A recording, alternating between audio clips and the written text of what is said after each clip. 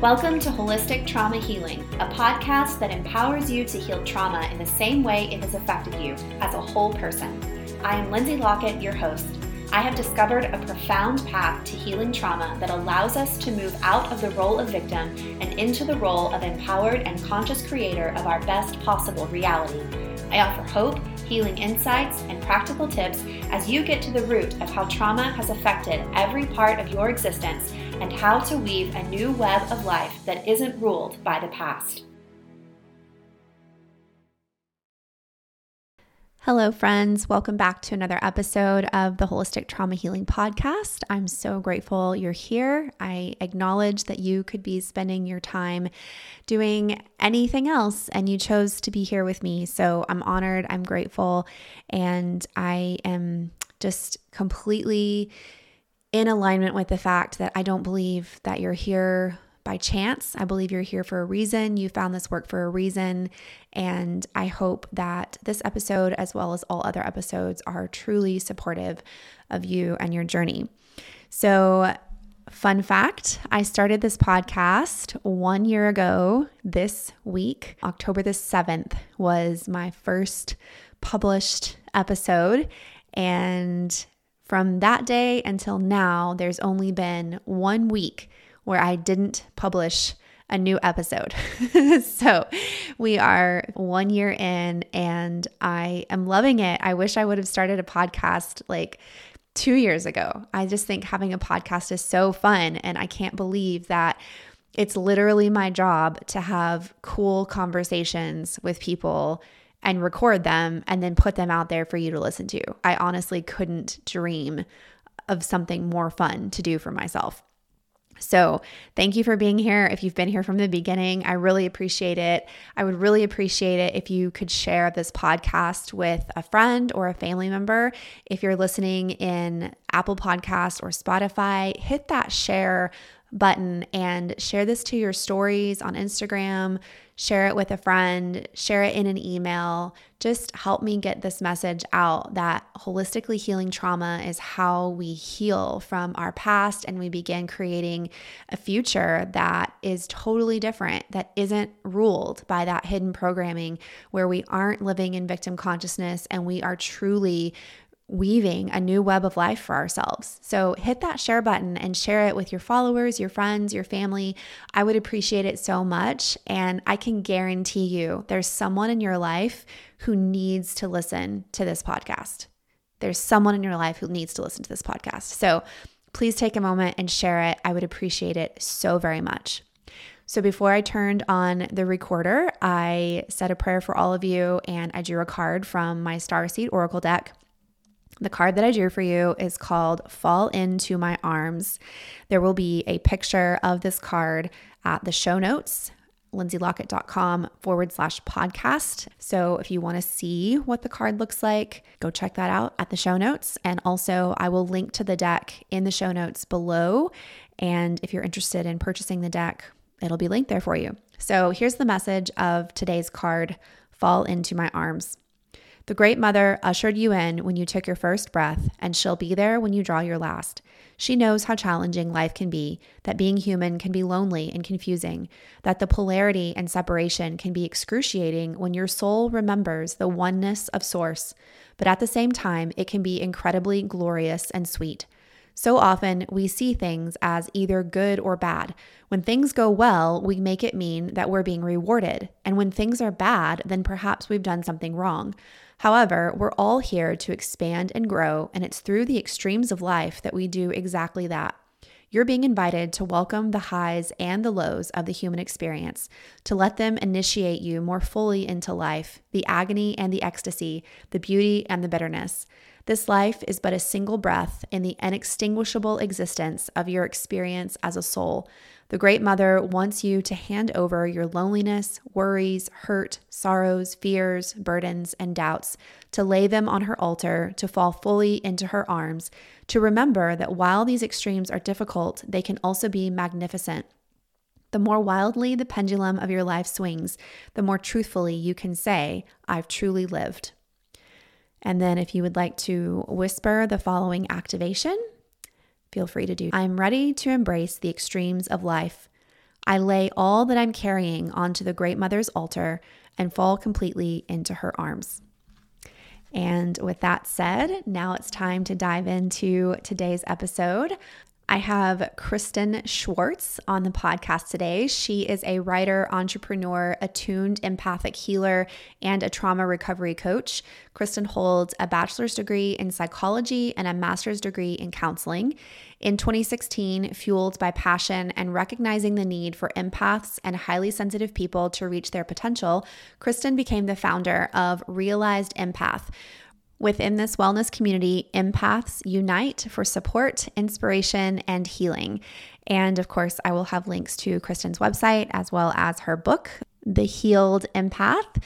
You will find links for that as well as how to work with Kristen in the show notes of this episode. Show notes are found at lindsaylockett.com/podcast. Or if you're listening in Apple Podcasts or Spotify, just scroll down to the bottom and you'll find all of the links there. However, if you want to see the picture of the card that I drew today, you will have to go to my website, lindsaylockett.com. I don't put those on Apple Podcast or Spotify. So in today's episode, Kristen and I are explaining what it means to be an empath and or a highly sensitive person, also known as HSP. We also discuss how empaths can navigate and maintain energetic and emotional boundaries since they often feel others' feelings and don't really understand if it's their own feelings or someone else's.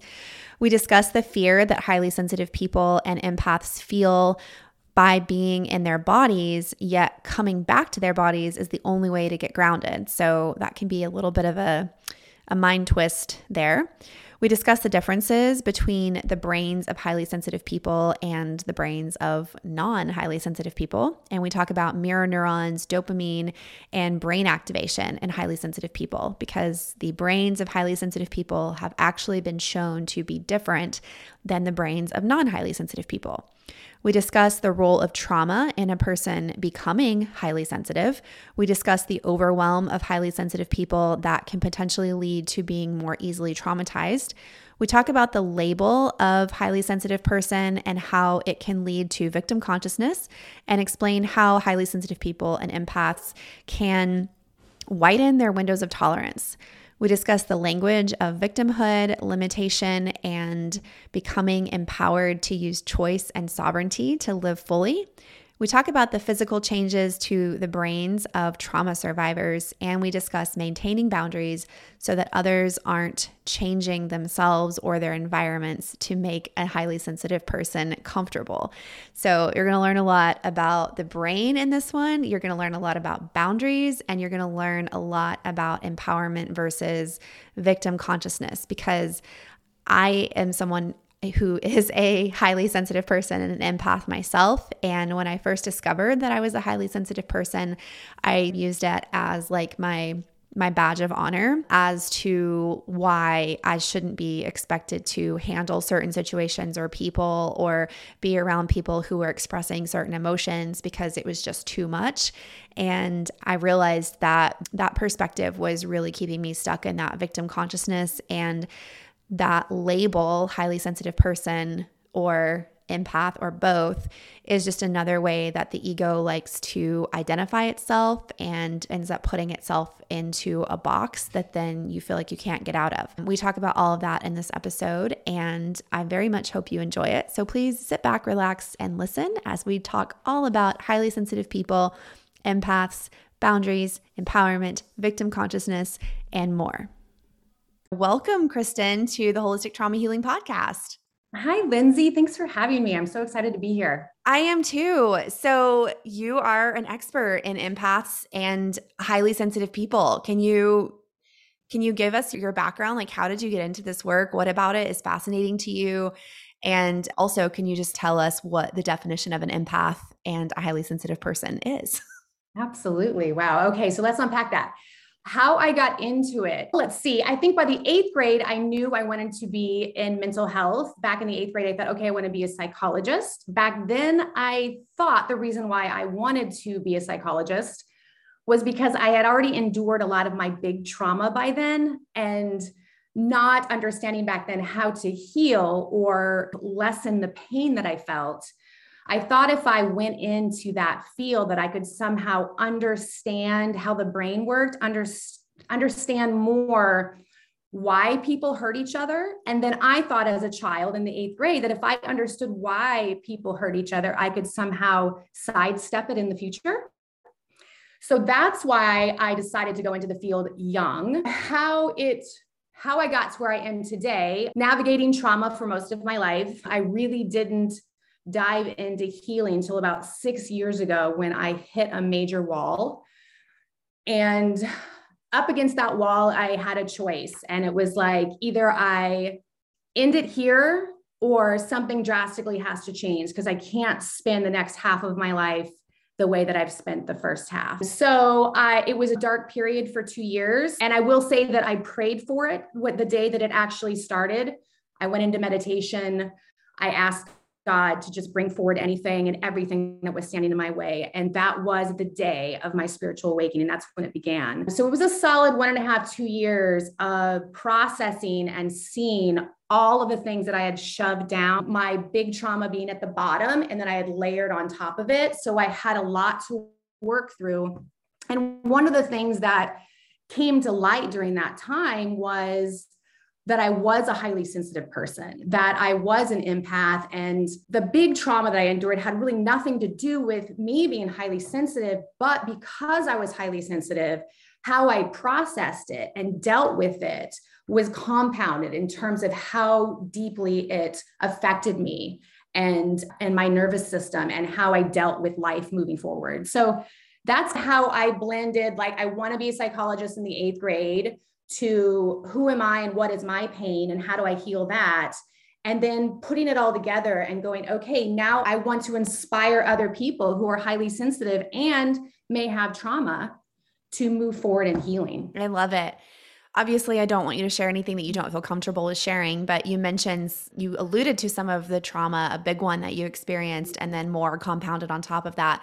And if you feel comfortable, do you mind sharing just briefly what some of that was? Because I think it really helps for listeners to hear, if they can hear or see themselves in your story and see how you have recovered, how you've healed, where you are today. I think it gives people hope that they can do it too. So do you mind sharing some of that? Sure. So the two big ones when I was a child were sexual molestation by my 3rd grade teacher. And then there was chronic bullying throughout my school age years. So to deal with that pain, I had really detached from my body. So I saw my physical form as the enemy. And so moving forward with all of that and not understanding how to heal it or even name it or understand it, I then move forward in life just wanting to feel accepted. And so I would I would betray myself over and over again. I would follow instead of lead. I would quit because if somebody was jealous over a success, I would quit immediately because I was just aching for this safety that I believed was in acceptance of everyone. I thought that if I could attain that somehow, I would feel safer within my body. So it was many years, decades of just chasing this feeling of safety that I could never find. And I would ruin relationship after relationship. And there's no shame in that when I say it. I understand why I was doing it. I would be in a relationship with a woman, let's say a friend. And because I had this hypervigilance around, am I going to be hurt again? Anytime I saw even a little bit of humanness, like a mistake or, ooh, she hurt my feelings with that comment, I would run because to me, that was a sign that I am not safe here. So there was a lot of isolation, a lot of loneliness because I really felt like that was the only way I was going to survive. Sounds like you had a pretty hardcore freeze response and flight response, like flight and freeze, big time. Absolutely. Yeah. All the time. Yeah. Wow. Which eventually led to endocrine shutdown and I'm still nursing. My adrenals just stopped working. I want to say, like 6 years ago is when I was finally diagnosed. Oh, yeah. Thank you for sharing. Thank you so Absolutely. much. And I'm also so sorry for what happened to you. Was your 3rd grade teacher ever fired or held accountable for his actions? her actions? That's a whole another part of the traumatic story. There were three of us girls and we were so young. And so obviously nobody said anything. We did eventually, because what ended up happening is he asked for a transfer to be a fifth grade teacher as we were coming up into fifth grade. Oh my gosh. That's when the fear took over. And then we started to talk. Yeah. Oh my gosh. But it wasn't until seventh grade that the police got involved. Oh my gosh. The charges were never filed because the girls, meaning us in the seventh grade, weren't willing to testify. There was too much fear. Yeah. Whew. I'm so sorry. Wow. Just, you've come through a lot. I really admire that. What is a highly sensitive person? A highly sensitive person is someone whose brain is made differently that makes us more highly attuned to all the subtleties, the facial expressions, the emotions of others, the feeling of fabric, the smells. We are just more highly attuned to everything in our environment. And that means joy, and that means pain, and that means all the amazing things that happen and all the very devastating things that happen. We feel it more profoundly, and we, experience it more profoundly. Would you say that an empath and a highly sensitive person are the same thing, or is there I would say that all empaths are highly sensitive people. The only difference between an empath and a highly sensitive person is an empath actually feels the emotions of the person in front of them inside their body. Where like a highly sensitive person, if I'm standing in front of you, I'm very attuned to what's going on with you. Like I notice the tiny, small subtleties that someone who's not highly sensitive may not notice. They may not notice that. But as an empath, if you're feeling anxious in a conversation, I'm sensing that in my body without you saying, hey, I'm anxious, or showing me facial expressions of that anxiety.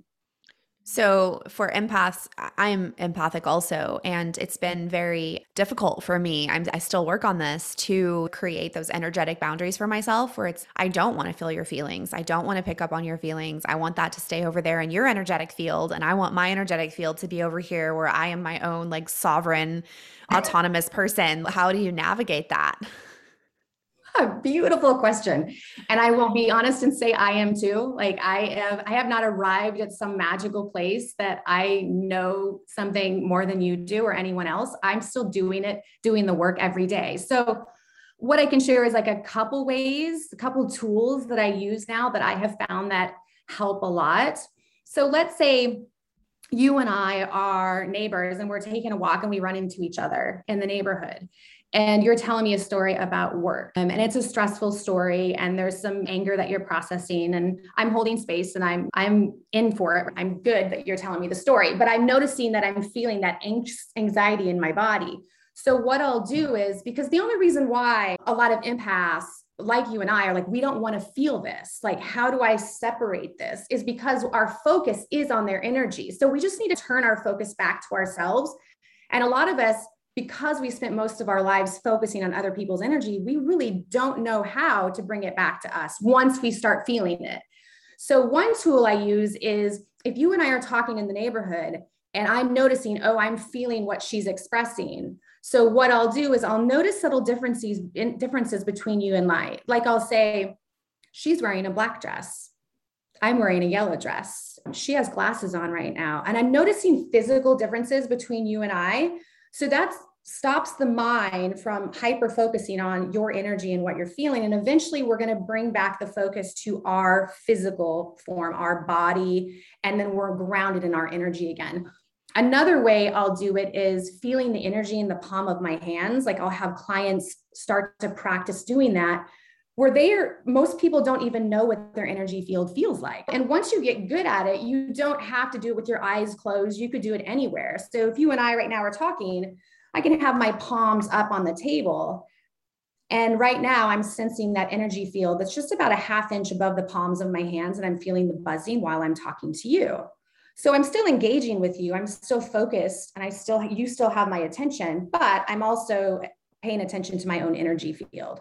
So I can bring back the focus to more of my energy whenever I need to, when you and I are talking. So there's different ways we can practice it and implement bringing our focus back to ourselves.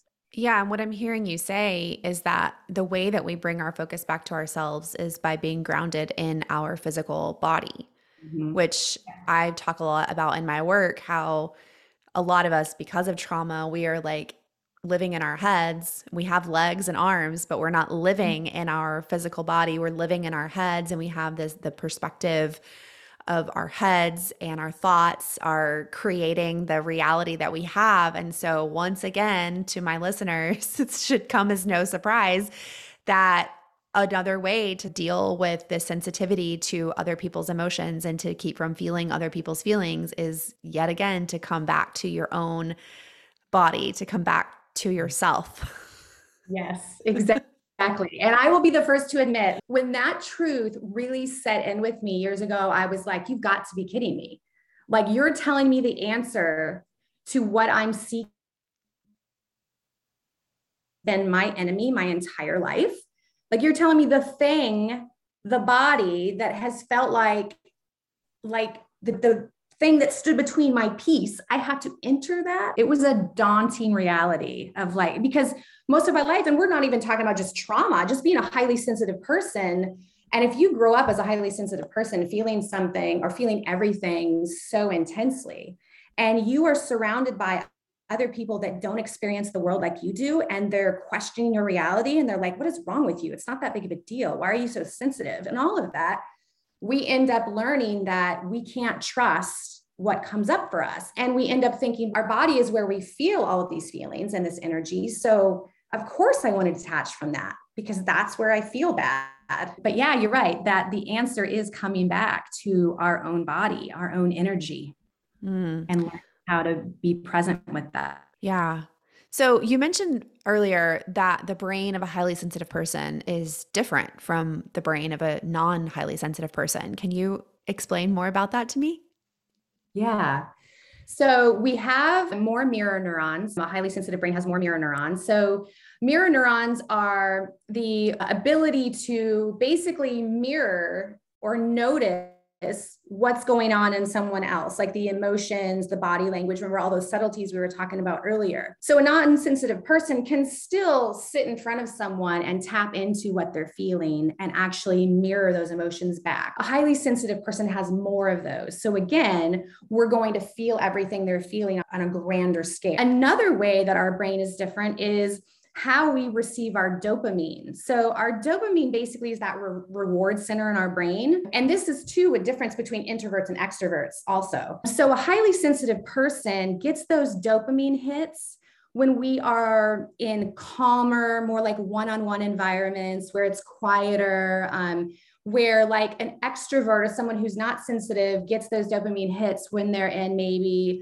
a more crowded environment or they're around a big group of friends. So that's a big difference in our brains is the dopamine, where we get our dopamine hits from, what we're doing. What's another way? Oh, and another thing, now there's still research out, and it's funny because I printed out this research study, and I do want to mention this if anyone likes to look at the science and actually see studies. But there's a study, it's the Highly Sensitive Brain, an fMRI study of sensory processing, sensitivity, and responses to others' emotions. So they're talking about, here we go. Let me just read this. So the evidence that awareness and responsiveness of fundamental features of the highly sensitive person show that the brain actually has a stronger activation of regions involved with awareness, empathy, and self and other processing. So this study is really cool, and it goes into more detail. If you guys want to look that up and actually have a study to reference, but That would be great. Could you send that to me so I can link to it in the show notes? absolutely, for Okay, sure. cool. So, what I'm hearing you say is that there are actual biological brain differences in a person who is highly sensitive versus a person who is not. A highly sensitive brain has more mirror neurons. The way that a highly sensitive person receives dopamine hits is different. and also the brain activation. It activates the brain in different areas more strongly in a highly sensitive person versus a not highly sensitive person. And I know this too, like the brain differences of a trauma survivor and how the amygdala can be enlarged. So our more emotional center is enlarged, and then our thinking center can shrink. So that's the case for a highly sensitive brain. The amygdala is larger and the thinking center is smaller. I don't know if it's true for every highly sensitive person, but if you have trauma, then that can be a difference in your brain that actually makes you highly sensitive. So you can be highly sensitive at birth, but I also believe you can become highly sensitive from trauma. Okay, so that's a great lead into my next question. So I have sat in the gray area of discomfort because it's easy for us to be like, oh, okay, I'm highly sensitive. That means that I feel other people's feelings and I can pick up on all these subtle changes in facial expression and body language and tone and the fabric of my clothes and noises. That's another thing. I'm so overstimulated by noises. Like I'm so sensitive to noises. So we have all of this going on. And when I first read the book, and remind me, because it's been several years, it's called The Highly Sensitive Person. Who wrote that book? Dr. Aaron, right? Yeah. We'll have to link to that book in the show notes as well. But that is literally like my only knowledge of what a highly sensitive person is. And like I said, it's been several years since I've read the book. So I feel like I'm coming into today's conversation like just a very curious listener with a lot of questions because there's a lot I don't remember. But after I read that book, I felt very validated and I felt seen, and I felt like somebody finally had an explanation for all these quirks and things about me that I had always found to be very different and other people had found to be annoying sometimes. But the more research I've done and the more trauma healing I've done and learned about the brain injury caused by trauma and the way that it activates or primes the microglia in our brain. So those microglia go from being these very soothing, anti-inflammatory white blood cells to experiencing trauma. They become primed, which means they're no longer anti-inflammatory, they're pro-inflammatory. They're creating all of this havoc in the brain. And that happens through trauma, and it can be physical trauma like a head injury, or it can be emotional trauma like the loss of a loved one or the death of a pet or a divorce or something like that. And yeah, when I learned about that though, I was like, maybe what made me a highly sensitive person wasn't that I was born this way. Maybe it was that I've just gone through all of this complex trauma that has permanently altered my brain in a way that I am more sensitive.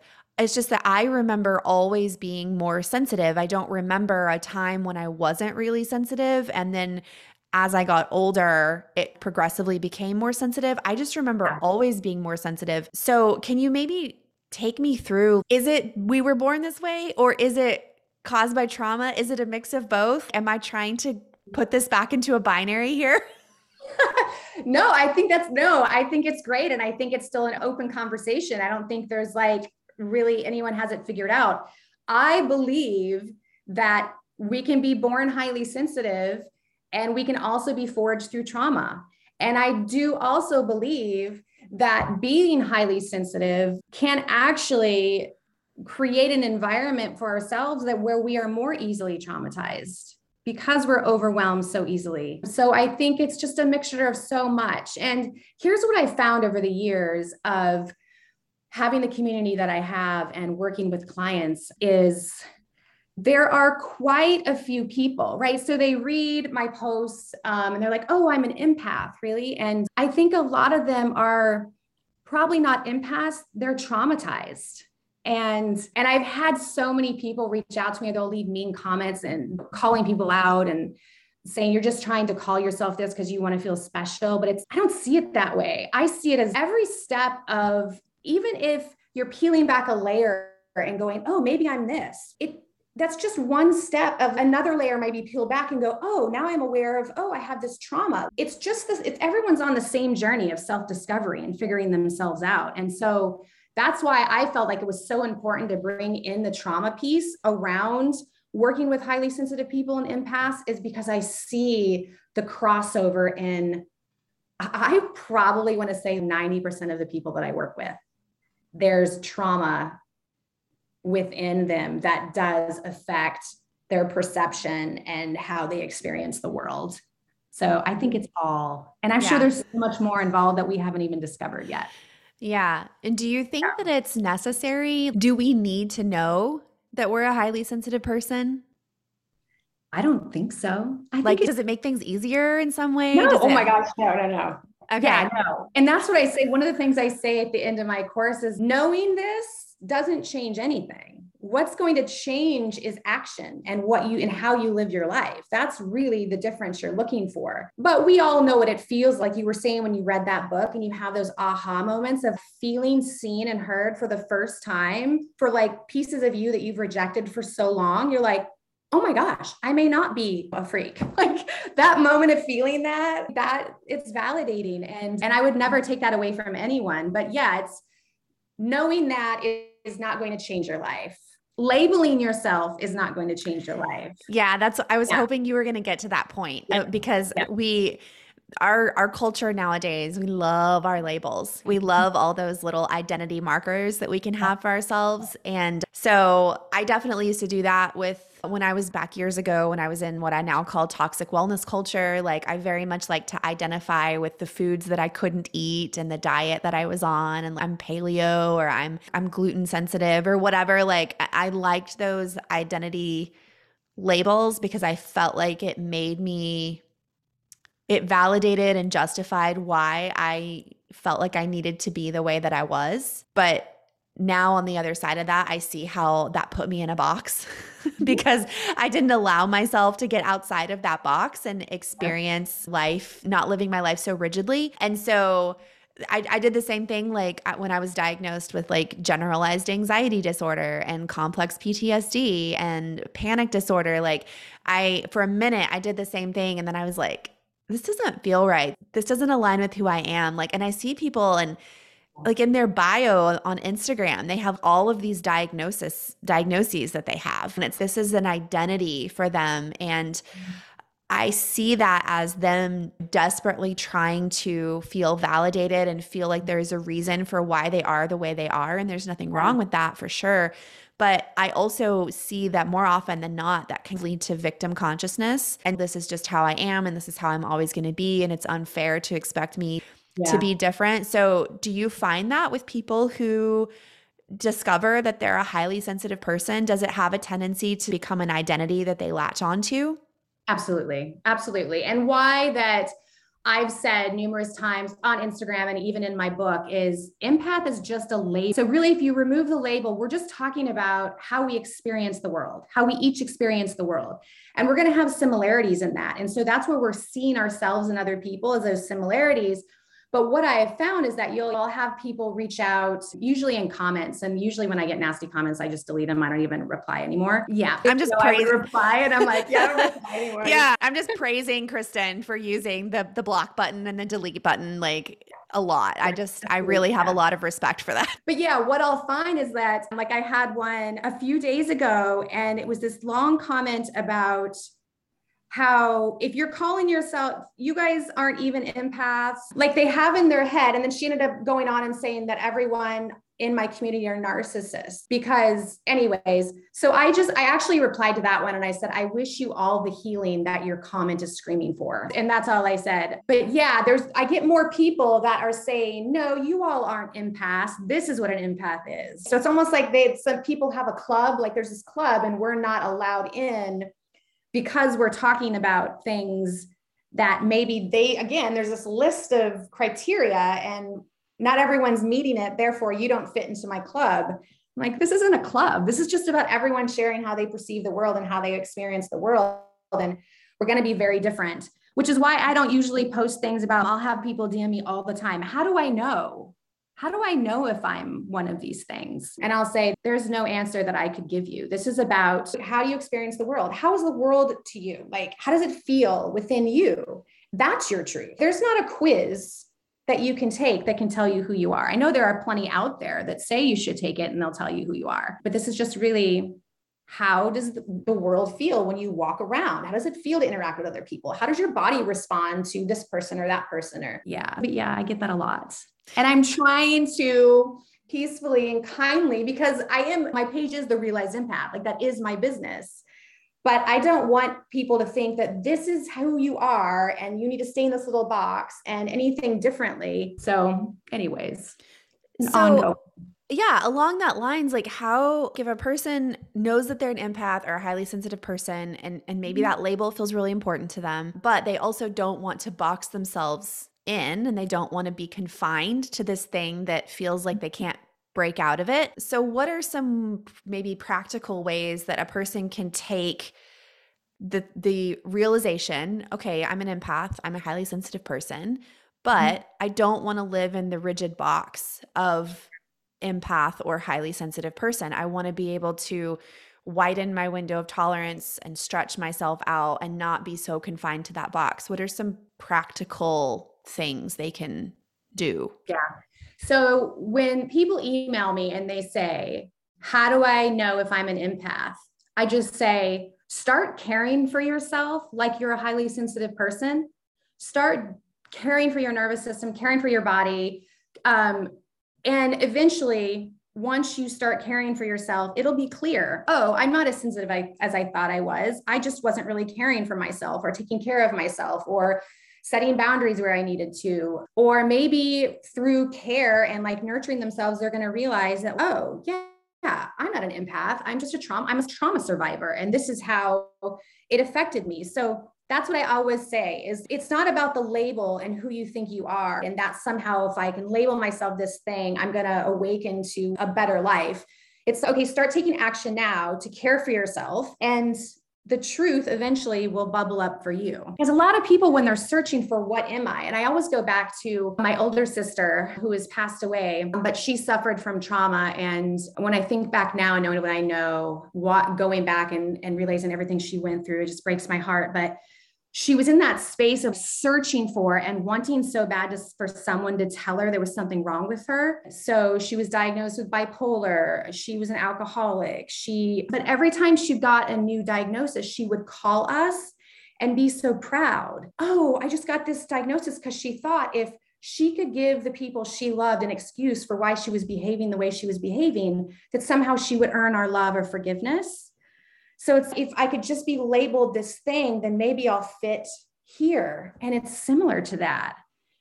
I definitely I did that for a long time. And I did it with my physical health, just like having these mysterious symptoms that my lab work would always come back fine. On paper, I was completely healthy, but I didn't feel right. I didn't feel like myself. And so I went down this 10-year long rabbit hole of trying to find the label for myself that would finally give me an explanation for why I was the way I was and the problems that I had and why it could justify the limitations that I felt like I needed to put on myself. So that definitely resonates for me. And again, now I know myself so much better now, and I can look back and have a lot of compassion and love for that Lindsay who she didn't know what she didn't know about trauma. Like she didn't know how trauma had changed her brain. She didn't know any of those things. She was just trying to find answers. So I definitely hold space for people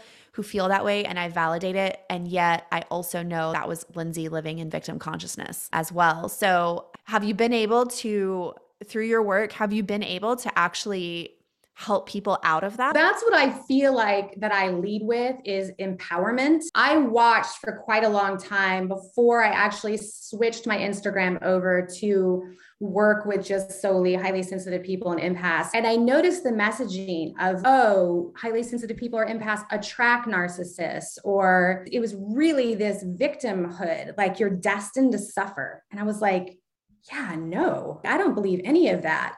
And so from day one, my page and the work that I do is more about, we don't attract anyone. We really get to choose who we allow in our life and who we keep in our life.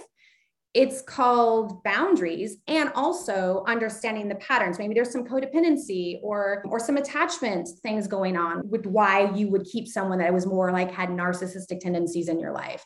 But you're not attracting them because you're a certain like label, like your label doesn't attract bad relationships. So I knew from the very beginning that it was going to be about empowerment. And so all the clients I work with are ready for that. They're ready. They see themselves as, I have a choice. I am powerful in this. And we work to hone in on the limited beliefs still around their sensitivities and where they may still hold themselves back. And we move forward through empowerment instead of victimhood. I love it. Ooh, I love it. That's so in alignment with me, with who I am, with my work. I absolutely love anything that empowers people to step out of that victim role and to realize that they actually do have the ability to consciously create a reality for themselves that is better than the reality that they were creating in their past. So that definitely aligns. I'm curious if you maybe could share if you have a real life example. I know I'm putting you on the spot to try to think of something, but do you have a real life example of someone who came into your program or found you and was in a place of victimhood and feeling like they were boxed into that identity and had limited their lives in all kinds of ways to cope with that. And now they have come out of that and they're living full, rich lives. They are aware that they can consciously create a reality that's different. Do you have a story like that? Here's what maybe you can relate, and I'm sure everyone can. And I don't know if it's like imposter syndrome or whatever, but imposter syndrome. But every time I teach my course, which is, I'm in the middle of it right now, and I'm teaching the 4th class this Saturday of 4 weeks, 4 classes. And I always go into it going, I wonder if it's going to resonate. I wonder if people are going to be like, oh, this was beneficial. And I've taught it so many times. And at the end of every class, the feedback I get is always, you've changed my life. And I'm always like, really? Like, I'm still like, wow. So I want to say the reason why I keep doing what I'm doing is because I constantly get that feedback. And I think maybe the imposter syndrome is when we have something, or maybe like our strengths that just feel so natural to us, when other people acknowledge it, you're like, oh, I didn't realize, I don't know. I'm always shocked, but also so grateful. That is my experience with my clients.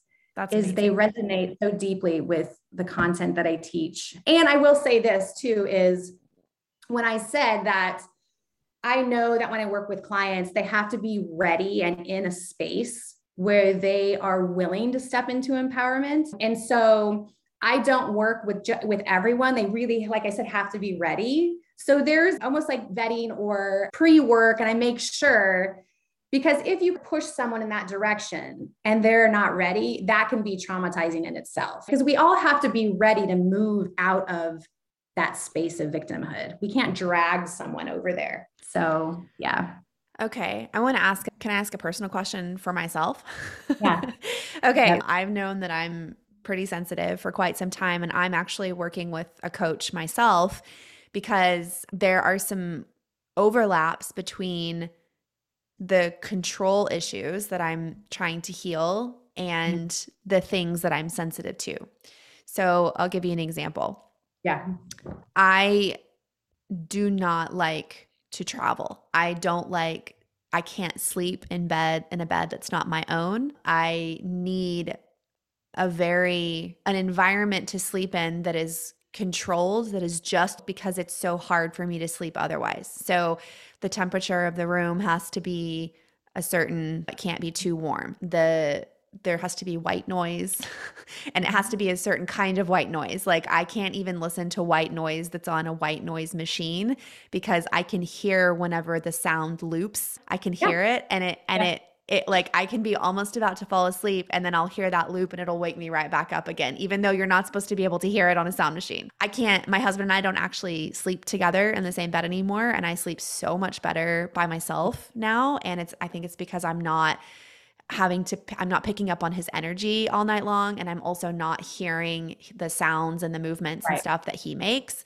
And it's working really well for us. He enjoys sleeping alone also, but it makes traveling really difficult, because if we go stay with family or something and you're like, yeah, we don't want to sleep in the same bed. They're what? Are you really? We're going to give your family 2 bedrooms, one for you and your husband and one for the kids. And now you're telling me that you need to have your own room. So it's weird. And sometimes you don't want to ask. And then I have to have the air conditioner and the white noise. So I travel with my air purifier because that's my favorite white noise.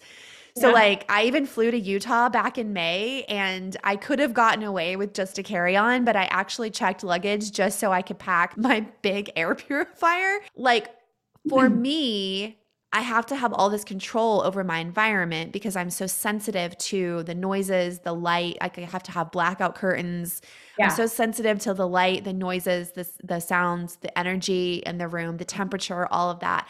And it Yeah. does lead to me being a control freak about where I go and where I'll stay. Do you have any words of advice for me? The first question I would ask is this, and I know that you have called it control. So just to put it in perspective, if you didn't have those things, let's talk about the real world repercussions of how you would then be living that next day if you didn't have all those things in place. So how would that next day go for you? How would you feel physically? How would you feel mentally? Would you be able to enjoy yourself? And if we can just set the control apart and let's just talk about real life, like how would it be physically for you if you aren't getting that quality sleep that you need to thrive? I already know because one of my biggest struggles and one of the things that I'm the most proud of healing is chronic insomnia. And Mhm. so I know what it's like to go without sleep. I know what it's like to have that dragging feeling throughout the day and looking forward to the next night so that you can try to get some sleep. Like I know what that feels like. And you're right. That is why I've taken the steps that I've taken because I know what it feels like not to sleep. I know how exhausting that is. And I know what it feels like to get a good night's sleep. And so for me, I'll do whatever it takes to get a good Right. night's sleep. But that also Or, means that or are you afraid what other people think about you packing all of that stuff? that's a good question. I think it's a combination of both. I definitely think that there is this fear that people are going to think that I'm picky or really sensitive or weird or high maintenance. That's another one that I feel like people are going to label me with. But then at the same time, I also have this curiosity of what if? What if I wasn't so sensitive? What if I could learn to sleep in a room that isn't climate controlled, noise controlled, light controlled? Like, what if? What freedom would that open up for me? Like, where would I be able to travel? What would I be able to do if I didn't have that? So I think it's both for me. Yeah. Yeah. What would that look like? I mean, the answering that question is really cluing in on of like what you believe that you're missing because of it. And I would just love to be one of those people that can sleep anywhere.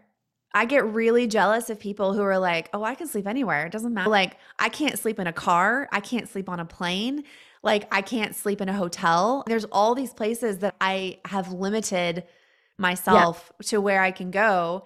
And I guess it was my coach that was really challenging me on like how much of this is related to control Mhm. and what would it be like if your window of tolerance was wider around your sleeping Yeah. environment and you could tolerate more. Yeah, I dream of maybe there is a day in my future where the reality I've created for myself isn't so limiting Mhm. as for where I can go. But also, I have to honestly say, I don't mind any of the things that I do. Like, it doesn't bother me. And now that my husband and I don't sleep in the same room, I don't have to bother him. So, Yeah. No, I get it. So, and where I'm relating is I feel like once I got to a point of where I had healed enough and my window of tolerance around things had grown, I became very protective over that space of like, wow, I'm happier now, or I'm more joyful, or this feels better. And then I felt more protective over, wait, I don't want to go back over there because I like where I'm at. So then I became like very protective over, and it was laced in fear of, but if I let this go a little bit, I may go back there. And that sucked over there. yeah. So that's where, I mean, I guess control comes in is so like we put our arms around it and we're like, we're protecting this thing that we believe is saving us from ever having to experience that thing that we did in the past. And is there room? And that's the beautiful thing about boundaries or things that we set up I'm sure there's room for your window of tolerance to grow. And so it's just like being very gentle with yourself where it doesn't turn into judgment of shaming yourself that you're not over there yet. Like it's a process. Wow, look how far you've come. And now you're here and you have this hope, which is fantastic, that you could even maybe experience some more growth over here and not pushing yourself too soon to be there yet, but just have that hope of this is possible. I know it's possible because I know I went from there to here. So I know if I want to, I can go to there. And what does that look like? And how does that happen? Yeah. And honestly, if I didn't have a coach like challenging me on it, I probably wouldn't change anything. No, of course not. Because we just develop, new comfort zones or this feels good and cozy. I don't know. Yeah. What's ironic is my listeners, like this is my life motto is like, I'm comfortable being uncomfortable. And that having that mantra really helped me it helped me widen my window of tolerance to a lot of things. But one area where I haven't really widened my window of tolerance is my sleeping environment. It has to be just, and I really resonate with what you said about when you get to that place where you figured out what works, you get protective of it. And you're like, yeah, this is actually working for me. I don't really see the need to change anything, and it's not hurting anybody, and it's not even really hurting me. I can deal with this. I'm not asking anyone else to, but I can deal with this. So there's a lot of complexity and nuance there. There is. It really is. Yeah. And I think it makes me, or what I've noticed about myself, and I think I am less so now, but there's a hypervigilance involved with, for example, at the end of July, my family and I rented an Airbnb on a lake for 4 days.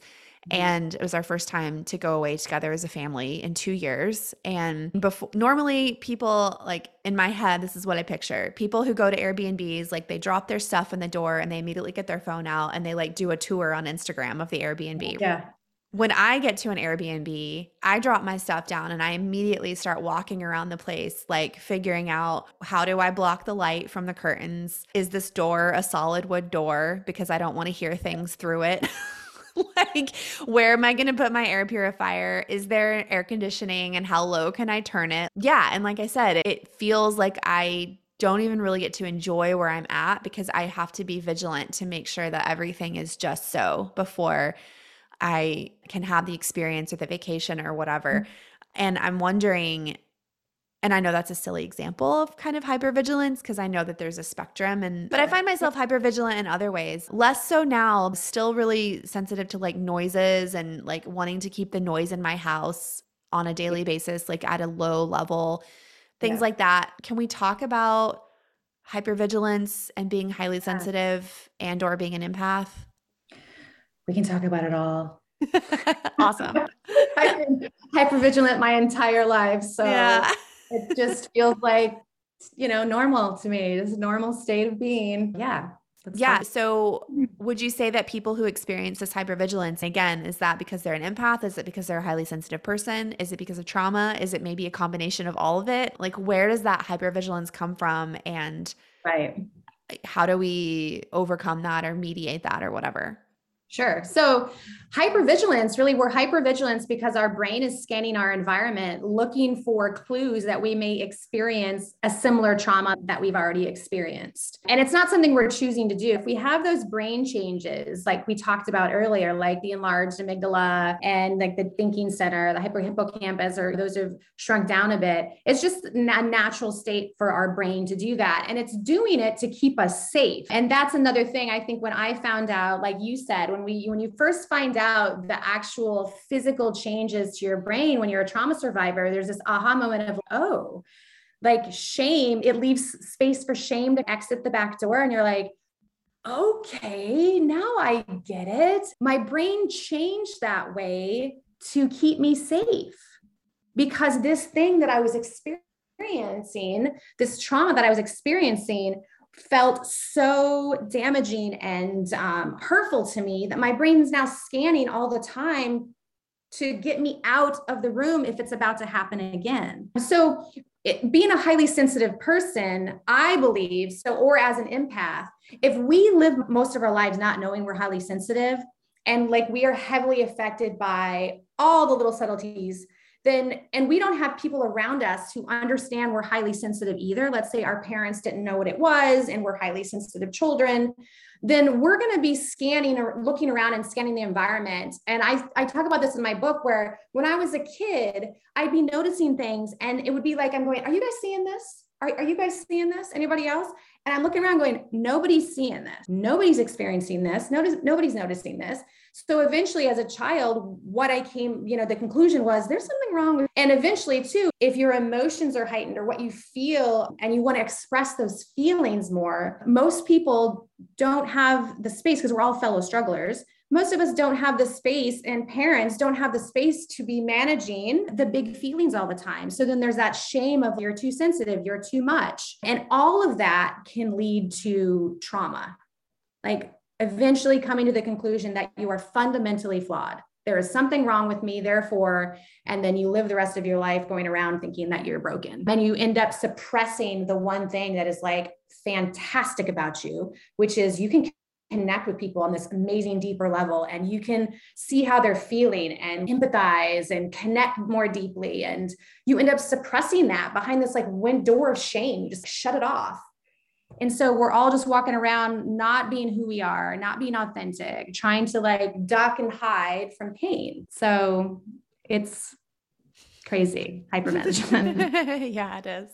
I think it's all related to trauma, but no kidding. Everything is. I think trauma is the root of all evil and all bad things that have happened in the world. So, okay, this brings up another question for me. If you're highly sensitive and you know that you are detecting the little subtleties and the energies in your environment all the time, how do you maintain proper boundaries so that other people aren't having to adjust themselves to help you cope with the overwhelm that you feel in your environment or the way that you pick up on their emotions? And so how does a highly sensitive person or an empath who feels these very real things, and we know they have more mirror neurons in their brain and they experience dopamine hits differently and all of that. So how does a person who has that issue going on not become like enmeshed with the people around them, where there's this sort of expectation that the people around them are supposed to adjust and modify themselves or the environment to make the highly sensitive person more comfortable? Yes, beautiful point. And I go back to the posts that you see, not so much anymore, but it used to be a lot like high vibes only, that thing of everyone else's energy is responsible for how I feel. And so that's pointing outward. It's their energy is the problem. Their energy is the problem. Their energy is the problem, which again is that victim mentality of I'm just sitting here and you're all making me feel this way. So I say, if someone comes to me and boundaries weren't something that were modeled to them growing up, and it's not something, especially if they're, let's say, in their mid-20s to older, and boundaries aren't something that actually they have in the relationships now, where I like for them to start is getting comfortable and, again, tuning back into their body and understanding, okay, what boundaries do I need with myself first? What boundaries do I need around my energy first? Start with yourself before you start pointing out to others and saying, you need to do this or that, because boundaries are about loving ourselves, not about judging someone else and putting limits on them. It's like a boundary is a place where I can love you and you can love me fully without crossing over and demanding anything from anybody else. So a lot of people that come to me, and for me too, years ago, is as a highly sensitive person, I wasn't even aware. I had been so focused on how everyone else felt all the time that I didn't even know what I felt or needed at any moment. Like, I remember years ago being like, what do you like to do? I don't know. I'm like, I don't know. I had no idea anymore. I was so disconnected from who I was. So I say, let's get really clear on what are your boundaries around your energy. Do you know if you go visit your in-laws, how long you can stay before you actually notice a big dip in your energy? Do you know how long you can actually let your self-care routine go to the wayside before you really notice a difference? Do you know how much sleep you actually do need to actually feel good the next day? Do you know how your body feels after you eat an onion? Do you know the small things about yourself? So then you can start living with boundaries around your own behavior and how it affects you.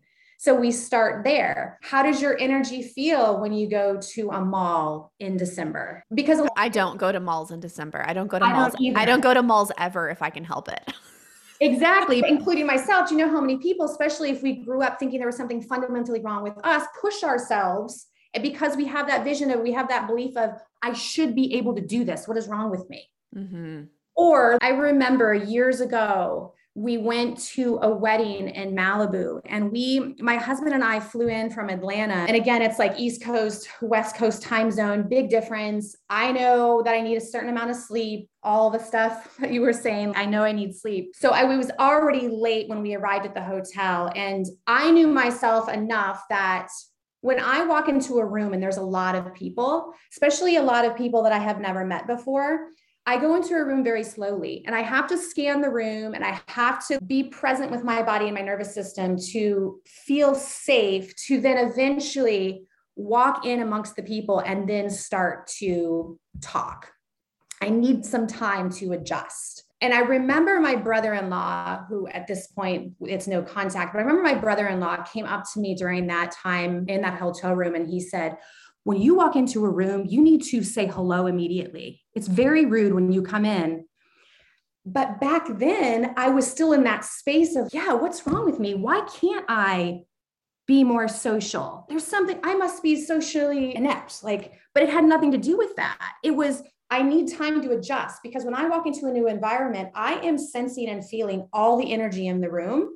And when I first walk in, it's like this whoosh of, and so it takes me a while to go, all right, not mine. How am I feeling? All right, centered. Now I can go in and say, hey, what's up? But it's those little comments that kept me held apart from feeling safe. And what do I need first? What do I need first? What are those boundaries around what I need to do for myself? And that would be one. When I walk into a room full of a lot of people, I don't judge myself. I give myself the space I need to adjust to the energy. Or if I'm going out with girlfriends, I drive separately, because I need to have that. If it gets too heavy, I need to have that out. Where years ago, I might have been like, no, I'm not going to drive separately because everyone takes turns driving, and it's rude of me not to take my turn driving. Where are the boundaries that need to be for me first, and then get solid on that. And then we start working on boundaries with other people. Oh my gosh. I can't believe your brother-in-law said that to you. You said no contact. And the first thing I thought was, I have a dickhead brother-in-law that we don't have contact with either. Yeah. For the very same reasons. He just oversteps the boundaries all the time. Wow. Thank you for sharing that. That actually honestly feels really validating for me. And I feel a lot better that it's not that there's something wrong with me. It's that I just process energy and emotions and sensations differently than other people do. And I feel really seen in this conversation. So thank you. So what's new with you? Tell my listeners what you do at The Realized Empath, about your book, what programs you have going on right now, what's up? So much. It's so exciting. I really am fulfilled. I built this life around my temperament and around my needs. And I have amazing clients and an amazing business, an amazing community, but then I have so much downtime and time to take care of myself. So I'm in a really beautiful place in my life. And I see clients one-on-one.